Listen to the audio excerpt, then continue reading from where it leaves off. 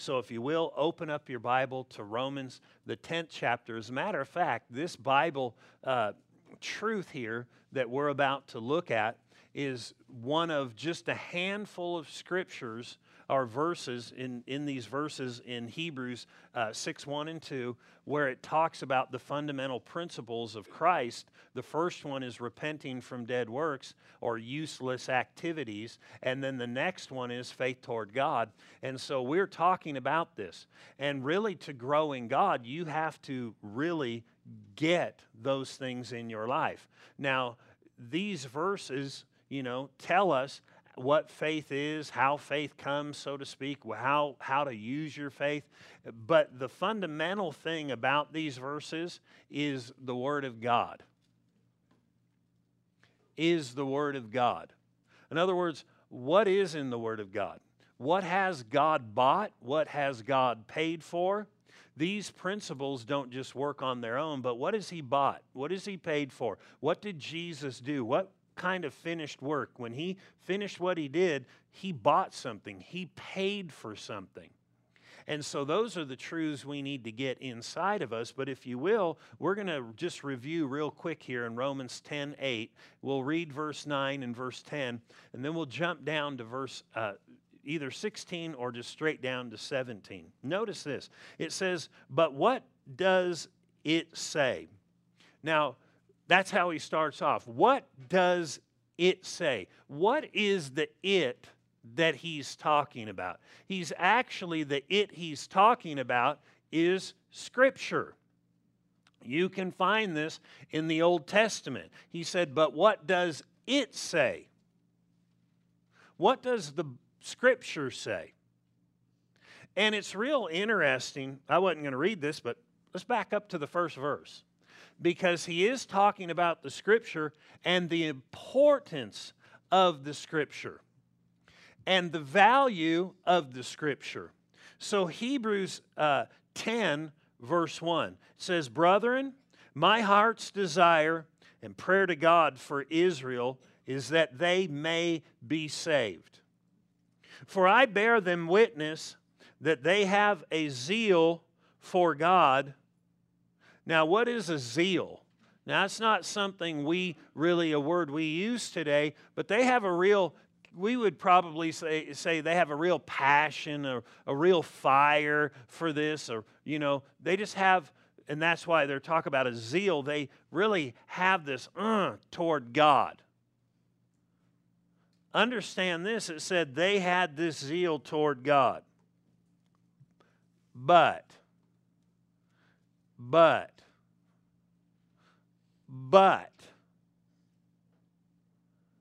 now, if he would not have said but, you could have just said they have a zeal toward God.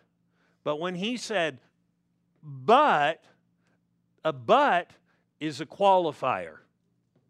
And he's about to qualify this zeal, this passion, this zest, this real hardcore drive toward God.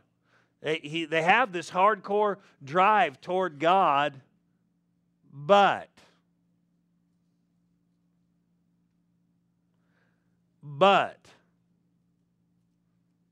now, if you tell somebody, I'm going to be there for sure, but, well, that's going to tell you something, right? It's adding something, and this is adding something, if it was left alone, it would be good in itself, but he's really about to qualify something, but not according to knowledge. What would knowledge do to somebody? It would give them understanding. It could help direct them. It could help guide them. If you have an appliance that breaks down, I was actually talking to somebody the other night on the phone about some appliances, and they said, well, ours broke down. I was asking some questions. They said, I just looked online, found it was a simple part, and was able to fix it. They couldn't have done that without knowledge. They could have been going about all kinds of stuff, pulling wires, thinking it's this, thinking it's that. What did they do? They inquired. They got knowledge. Here's the thing. If it's not according to knowledge, what could be the conclusion? If there are no firm parameters set forth by knowledge, you could do all kinds of things different. So notice this. He said, for they being ignorant. Wow, that's a boost from but.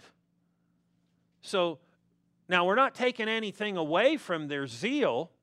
They have zeal, but it's not according to knowledge. Knowledge would be like sights on a gun.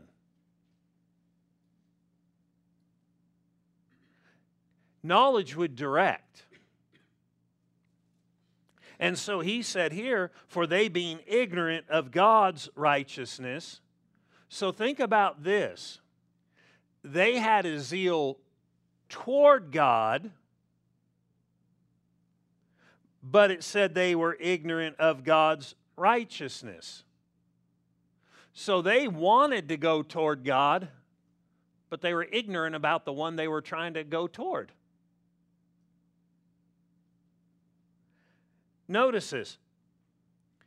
They were ignorant of His righteousness and seeking to establish their own righteousness, have not submitted to the righteousness of God. Notice, they didn't submit to God's righteousness. They tried to approach God their own way.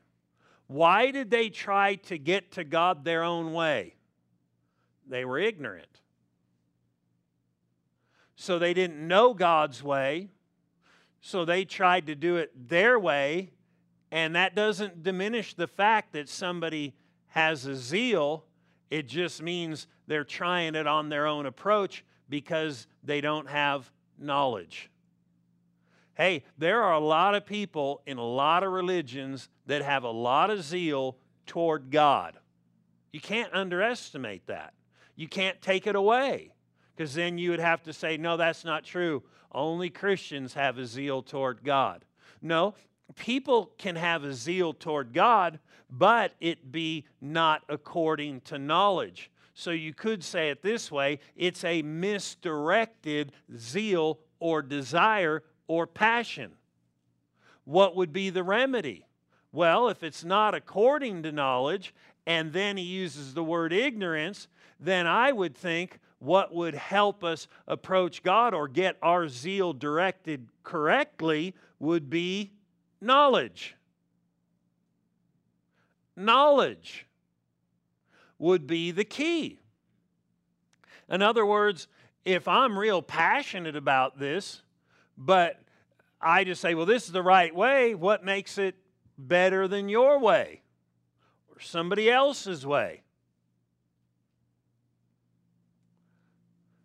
Has God given us instructions so that we could direct our zeal, our passion toward Him correctly? And if we could, would that help? Notice he goes on to say, now they had an ignorance of God's good standing with Himself, and they tried to establish their own righteousness. What does that mean? It means this. If you read the context, they were working to try and be good with God in good standing. The law was given in the Old Testament, and they tried to work to be righteous. And the Bible said nobody could ever measure up on their own. So God sent His Son, Jesus. He died, and anybody who would receive Him would be put back in good standing with God. Their sins would be washed away. They'd get a new spiritual nature. They would become a child of God. That was God's design. So that's written in the Old Testament. It's written in the New Testament. But see, they kept trying to do it by their own works.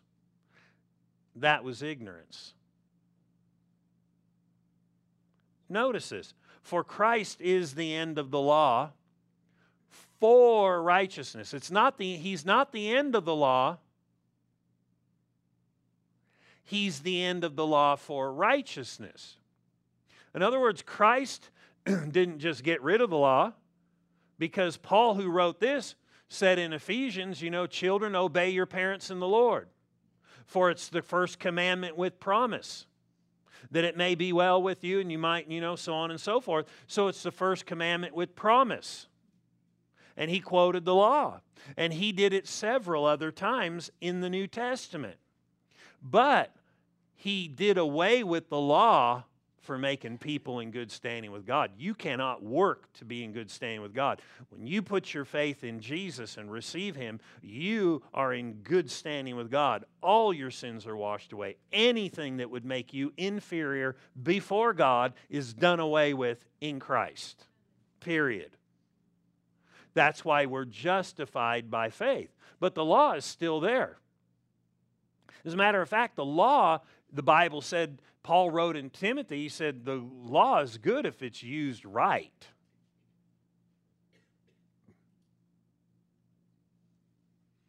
Well, what would be the right use of the law?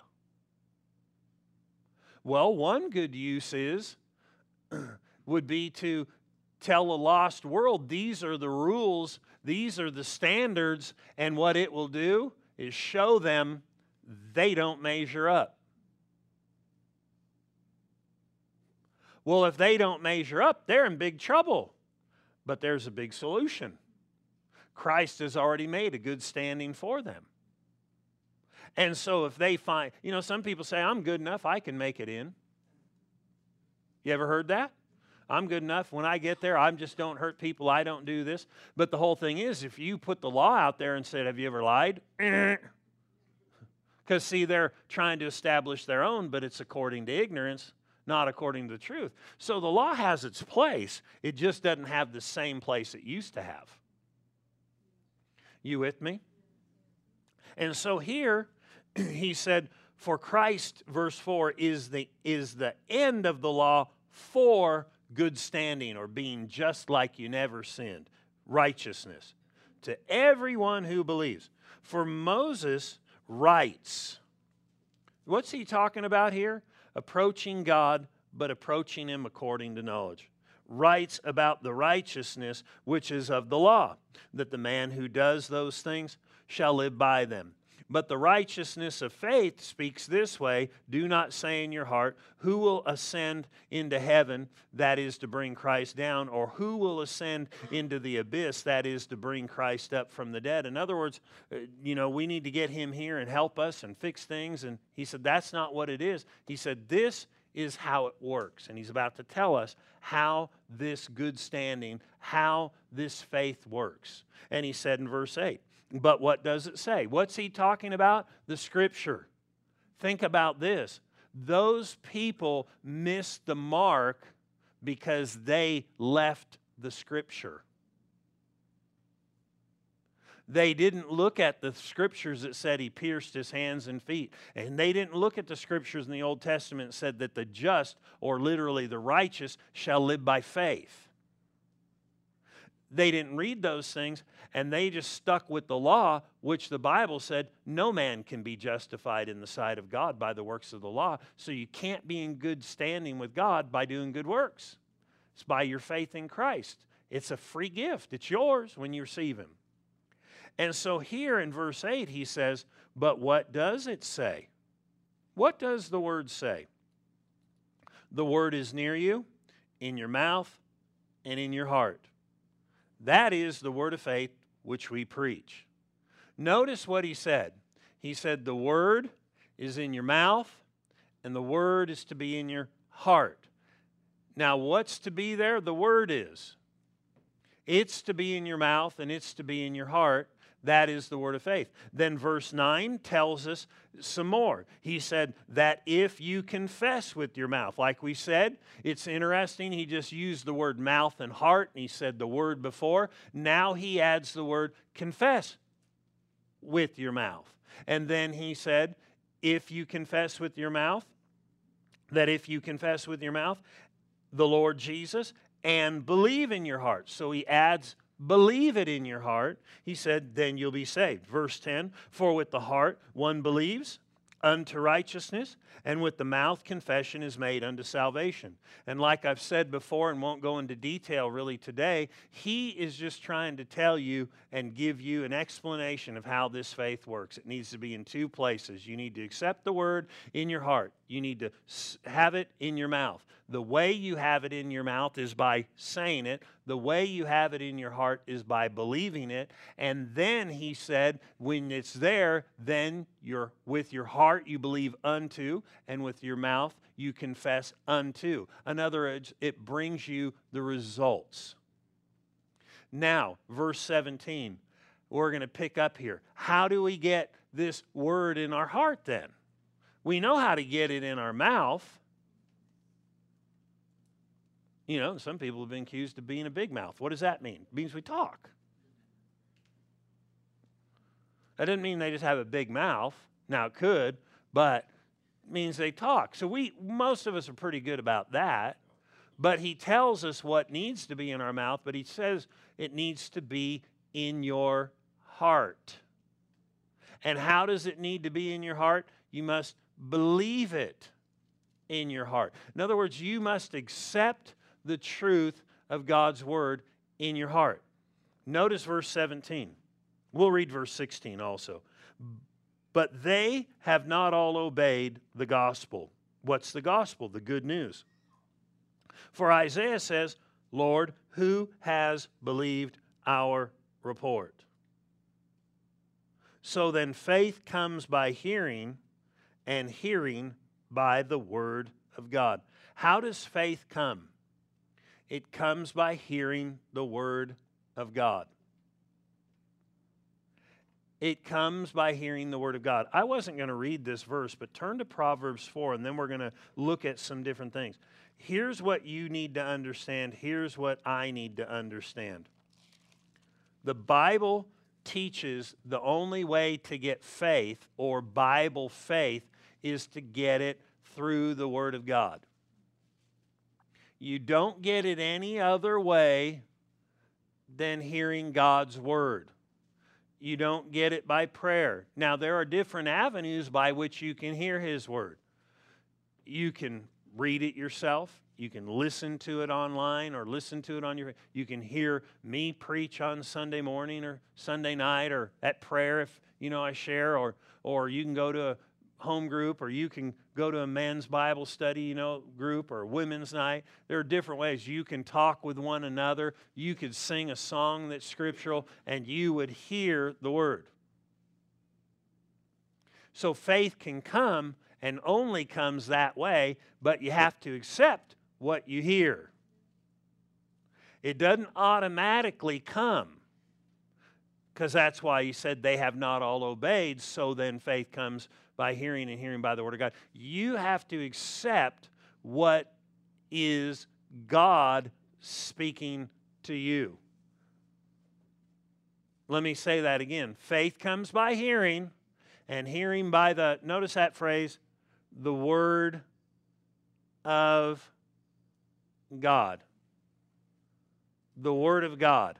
That's super important for us to know. That it's hearing God's word.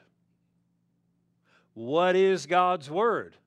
The biggest word is this book. Now, he'll deal with the believers, but it'll never take you beyond the book, so to speak. In other words, he's not going to say something that just violates Scripture. His leadings will be in line so we could hear and have faith to do something by hearing from him or being led by him. Notice this in Proverbs 4, verse 20. It says, my son, give attention to, look at that, my words. Incline your ear to my sayings. In other words, read them, look at them, and then lean your ear toward them. What does that mean? We've heard things before. Take out the trash. But then you don't believe in it, so you don't do it. You didn't incline your ear to that. You didn't accept it. You didn't do it. Inclining your ear to the saying is accepting. Haven't you ever heard stuff that said, well, you're stupid for serving Jesus? You ever heard somebody say something like that to somebody? And then the Bible tells us a wise person does that. Well, I can incline my ear to whichever one I want to. I've heard them both, but I can choose what I'm going to accept. That's inclining your ear to it. That's going, okay, I'm sticking with what God has said. But what has God said? Notice this. He said, incline your ear to my sayings. Do not let them depart from your eyes. That doesn't mean you have to just put like 3x5 cards in front of your face and walk around like that. But it does mean you have to keep your mind on the answer and on what he said, not what other things say. Because other things will come to get you to not think on it and to begin to ponder something that's contrary to it, like it's not so. And so then he said, keep it before your eyes. Do not let them depart from your eyes. Keep them in the midst of your heart. If you keep the word of God before your eyes, it will stay in you. In other words, the way you think about it and accept it. But notice that phrase again and again about the Word of God. What is the Word of God? I want to talk about this for a little bit today. Turn with me to Matthew 22. I read this the other day in prayer, but it just seems right to share it again. What is the Word of God? We need to know what the Word of God is that we are to keep in front of our eyes. What is His Word? If Jesus told us something, we ought to pay attention. Because faith comes by hearing what God has to say. Notice this in Matthew 22, verse 29. Jesus answered and said to them. So this is Jesus who's encountered some people, and they were trying to trick him with some religious stuff. And he said, Jesus answered and said to them, you are mistaken. Or my margin says you're deceived. King James said, you do err. You're in error. Not knowing the Scriptures nor the power of God. Remember, they sought to approach him, but not according to knowledge. Therefore, they were ignorant. And here he said, you're deceived or misguided because you don't know the Scripture or the power of God. Think about that. And in the context, he's talking about how these people had really approached him according to some Jewish tradition and law, and were saying to him, listen, if somebody dies and they've been married this many times, but the wife, keeps marrying, and these brothers, and none of them have kids, whose will he be in the resurrection? They already had their theology wrong because they thought people die and they're dead, and then when they rise, they're alive. He said, your theology is already wrong. Your study of God is already wrong. You're already deceived. People don't just die and go in the ground. Because notice, he said, for in the resurrection they neither marry nor are given in marriage, but are like the angels of God in heaven. The Bible and Jesus teaches that we will be like. We will not be angels. We will be like them. Remember when Jesus said, out of your belly or innermost being will flow rivers of living water? Thus he spoke of the Holy Spirit who was not yet given because Jesus was not yet glorified. He said, there's many times he said it would be like this. Not the actual image, but it would be like this. And he said we would be like angels. He didn't say we would be angels. The Holy Spirit is not a river in you, but he will flow strong in you. He said out of your belly it would flow like rivers. The Holy Spirit, you could say it this way, out of the inside of you, the Holy Spirit will rise up really strong. Because He moves in you and will move in you like rivers. So that being said, He said, you'll be like the angels of God in heaven. Well, they're not married or given in marriage, but here's the thing. They're always in the masculine form and they're always in the neuter form. In other words, they're not reproducing. So He was trying to straighten them up and straighten them out.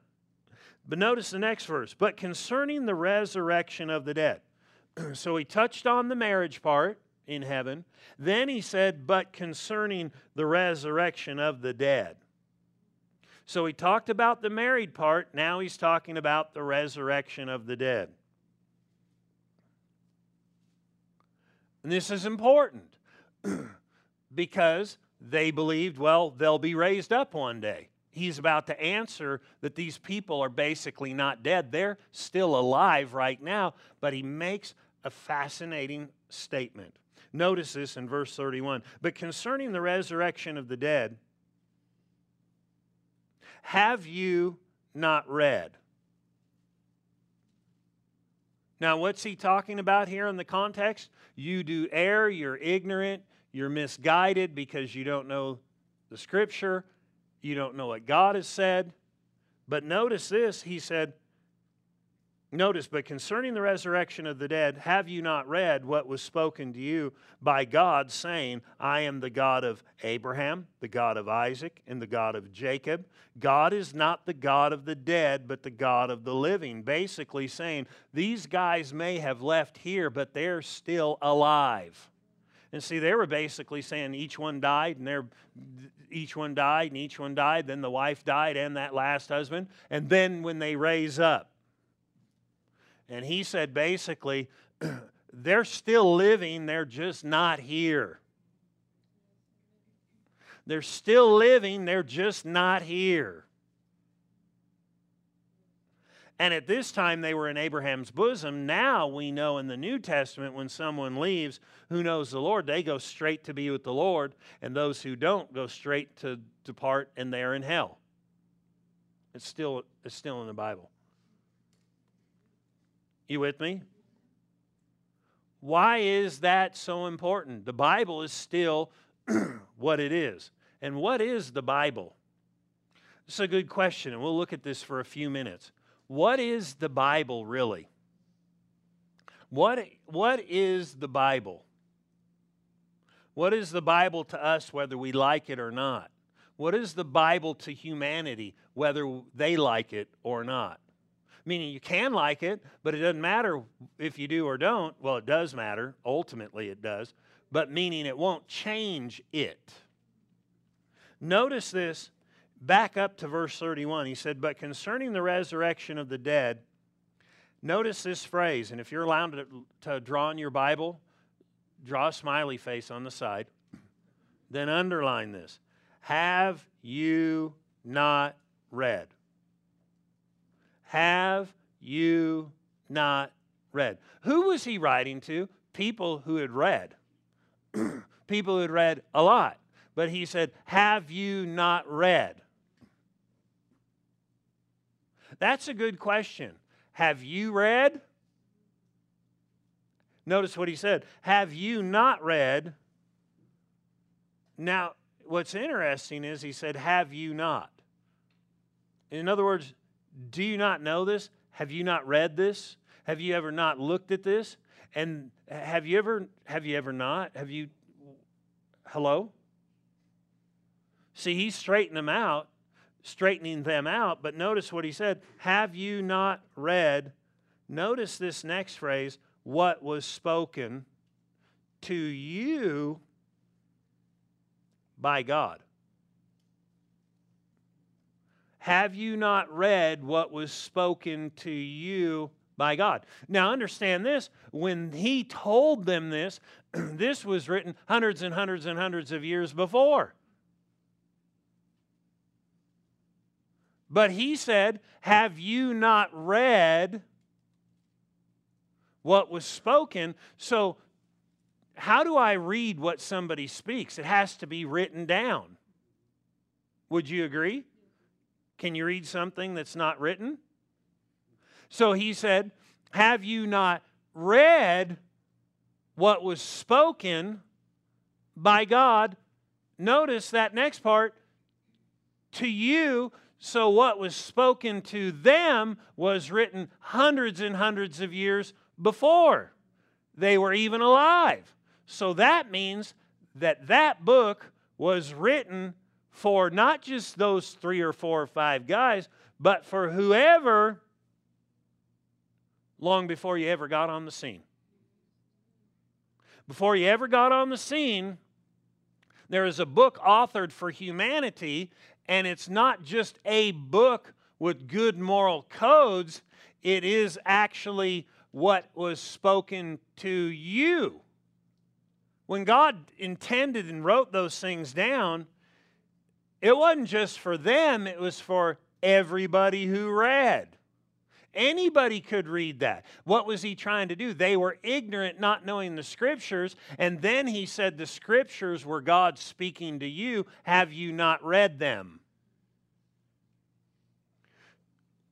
Why is this important? Because the validity of God's Word comes into question.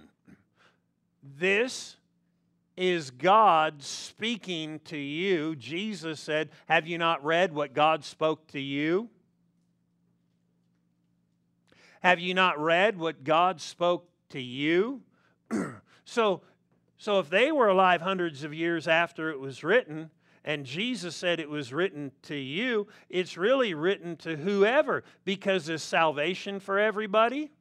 Yeah, then these have to be His words to everybody, or then some people could be ignorant and say, I didn't know, and God will say, I spoke these things to you, and then they were written so you could read what I spoke to you. So you would know what I was saying to you. Interesting. He didn't just say I was saying it generally. He said I said it to you. To you. Jesus made a profound statement here. Have you not read what was spoken to you by God? I said, by God. He said that. He said, have you not read what was spoken to you by God? It's a good question. But remember, it's what was spoken to you by God. How many of you know that when you ever get something from God, because Christians will get stuff, God will deal with them. When you give your life to the Lord, God will start dealing with you about your life. And people will have a desire or a dream, and God will deal with them. How many of you have ever written something down that was important that He dealt with you about? Anybody ever done that? You wrote it down. Why'd you write it down? So you could read what was written or spoken to you by God. Right? Didn't He tell people to do that in Habakkuk? He said in the 2nd chapter, write the vision and make it plain. What was the vision? That word that came to them from God. He said, write it down, make it plain, so he who reads it, well, what are you reading? What God has spoken. He who reads it might run with it, go with it. What are you running with? With what God said. How are you running with it? Because you're rereading it. Haven't you ever needed encouragement in your life as a believer, and maybe you're moving along in something and you got opposition and you went back because God dealt with you about your future and something coming, and you went back and reread it? Anybody ever done that?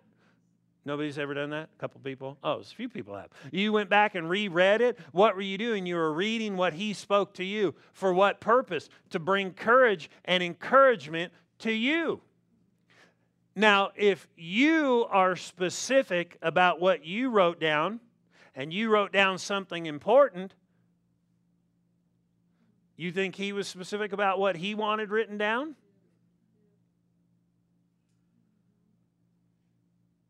So that maybe in a hard time you could go read what He spoke to you about?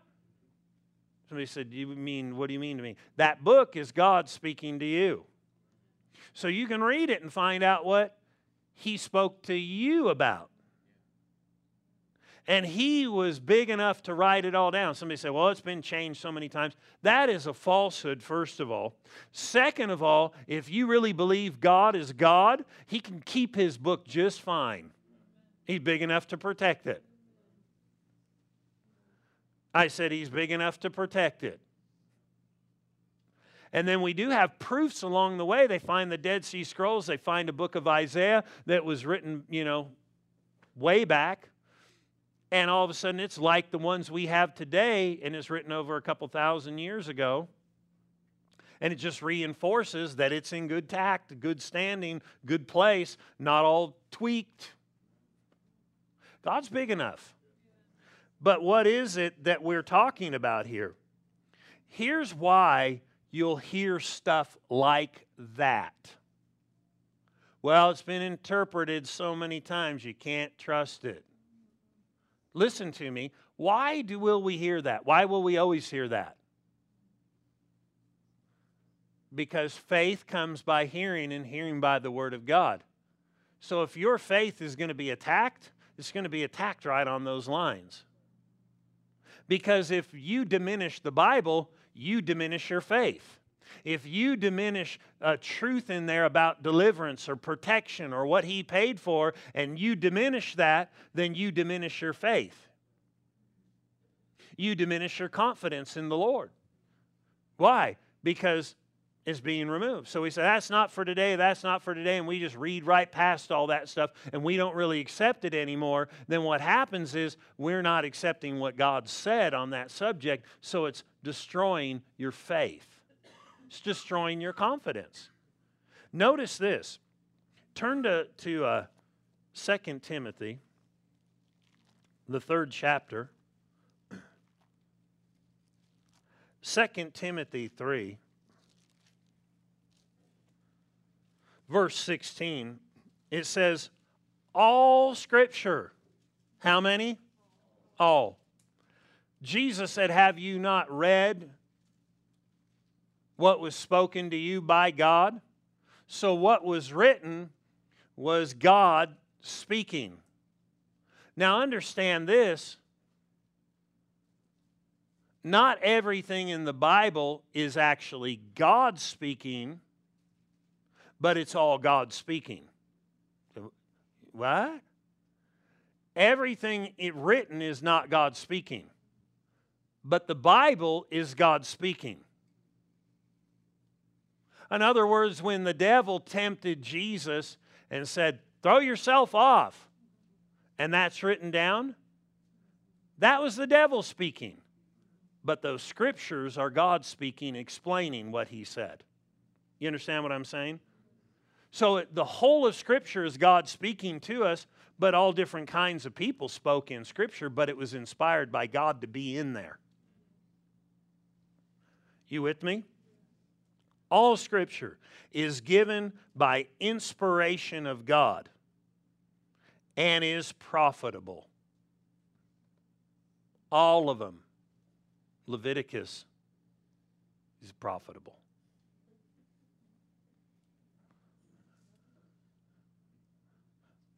The genealogies are profitable. I talked about this a couple prayer times back, went through some of them.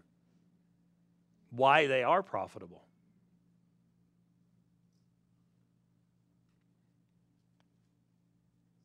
Notice this. Doctrine, it's good, it's profitable for doctrine, for reproof, for correction, for instruction in righteousness, that the man of God may be complete or mature, thoroughly equipped to every good work. Let's close over here in 2 Peter. I believe we'll close here. Maybe we won't even read this. All Scripture. We'll read this and close here, I believe.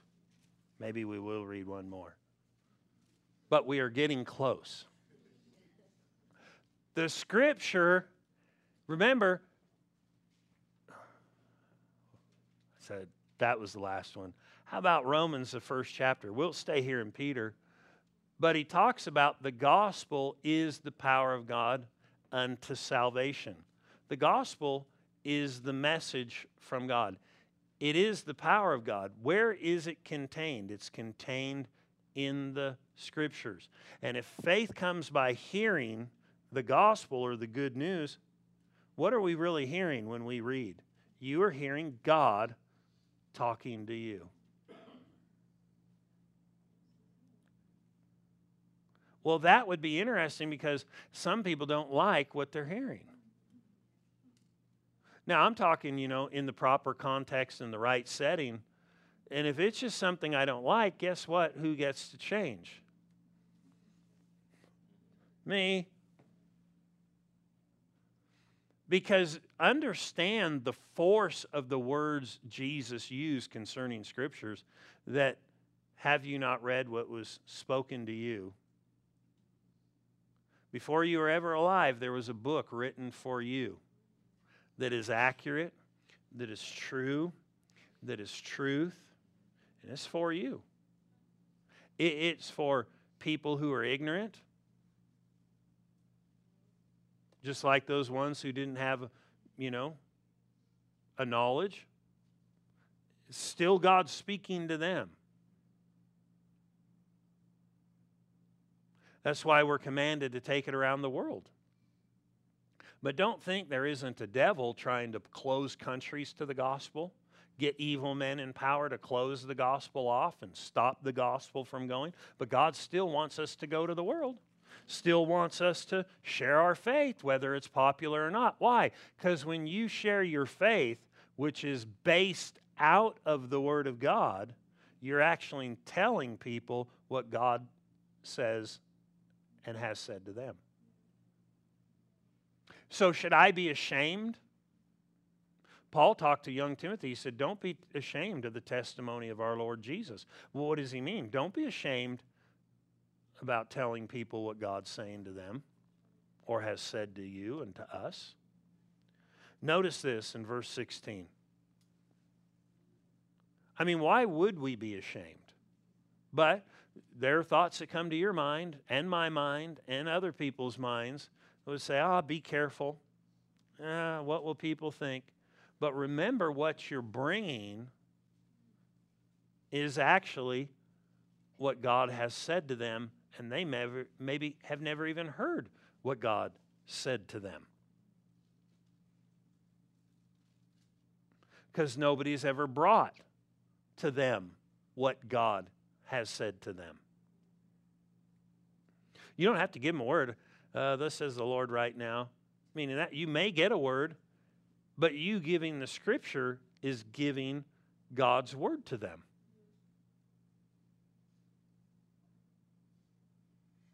You giving the Scripture is giving God's word to somebody. Notice this, verse 16.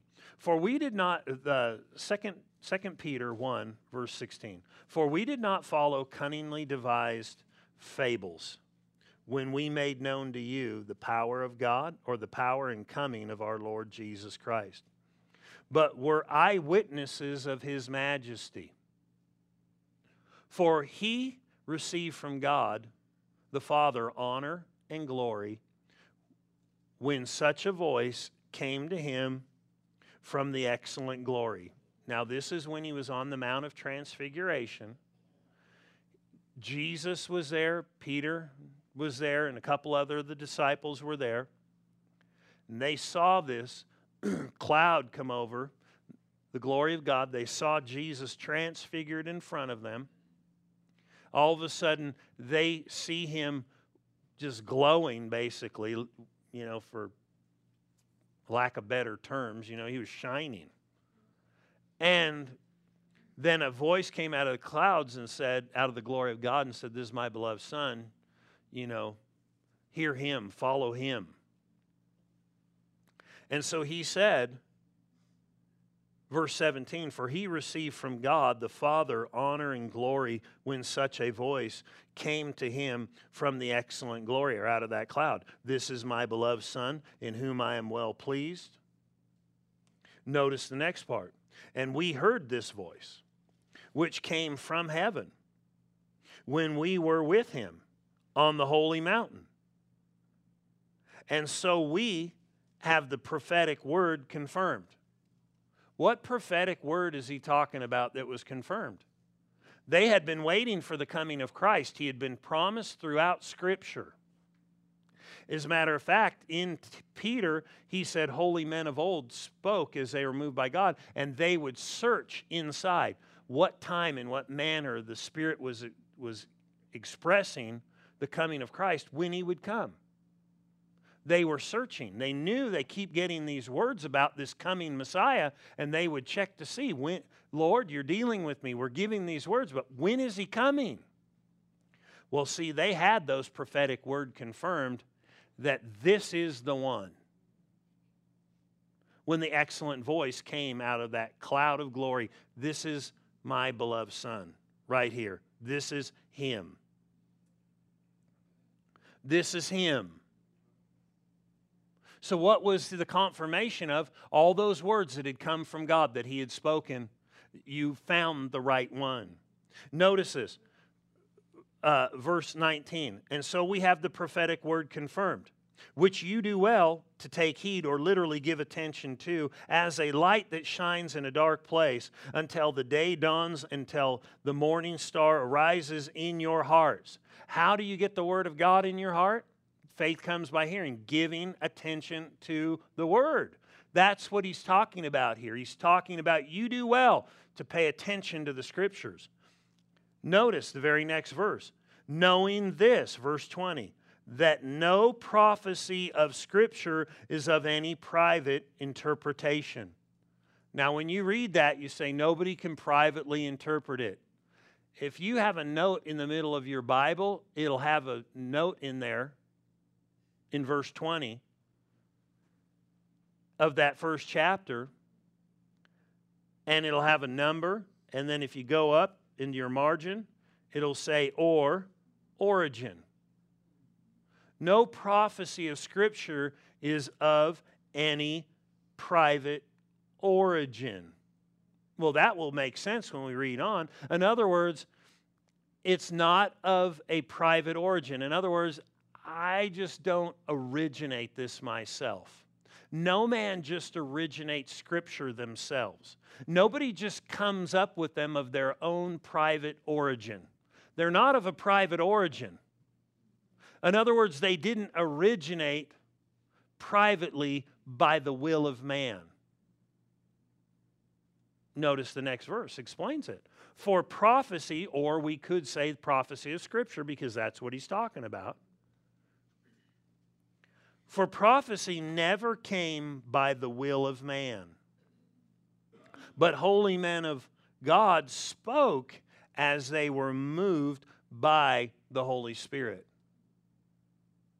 So how did these things come, which are God saying something to us? They came not of their own origin.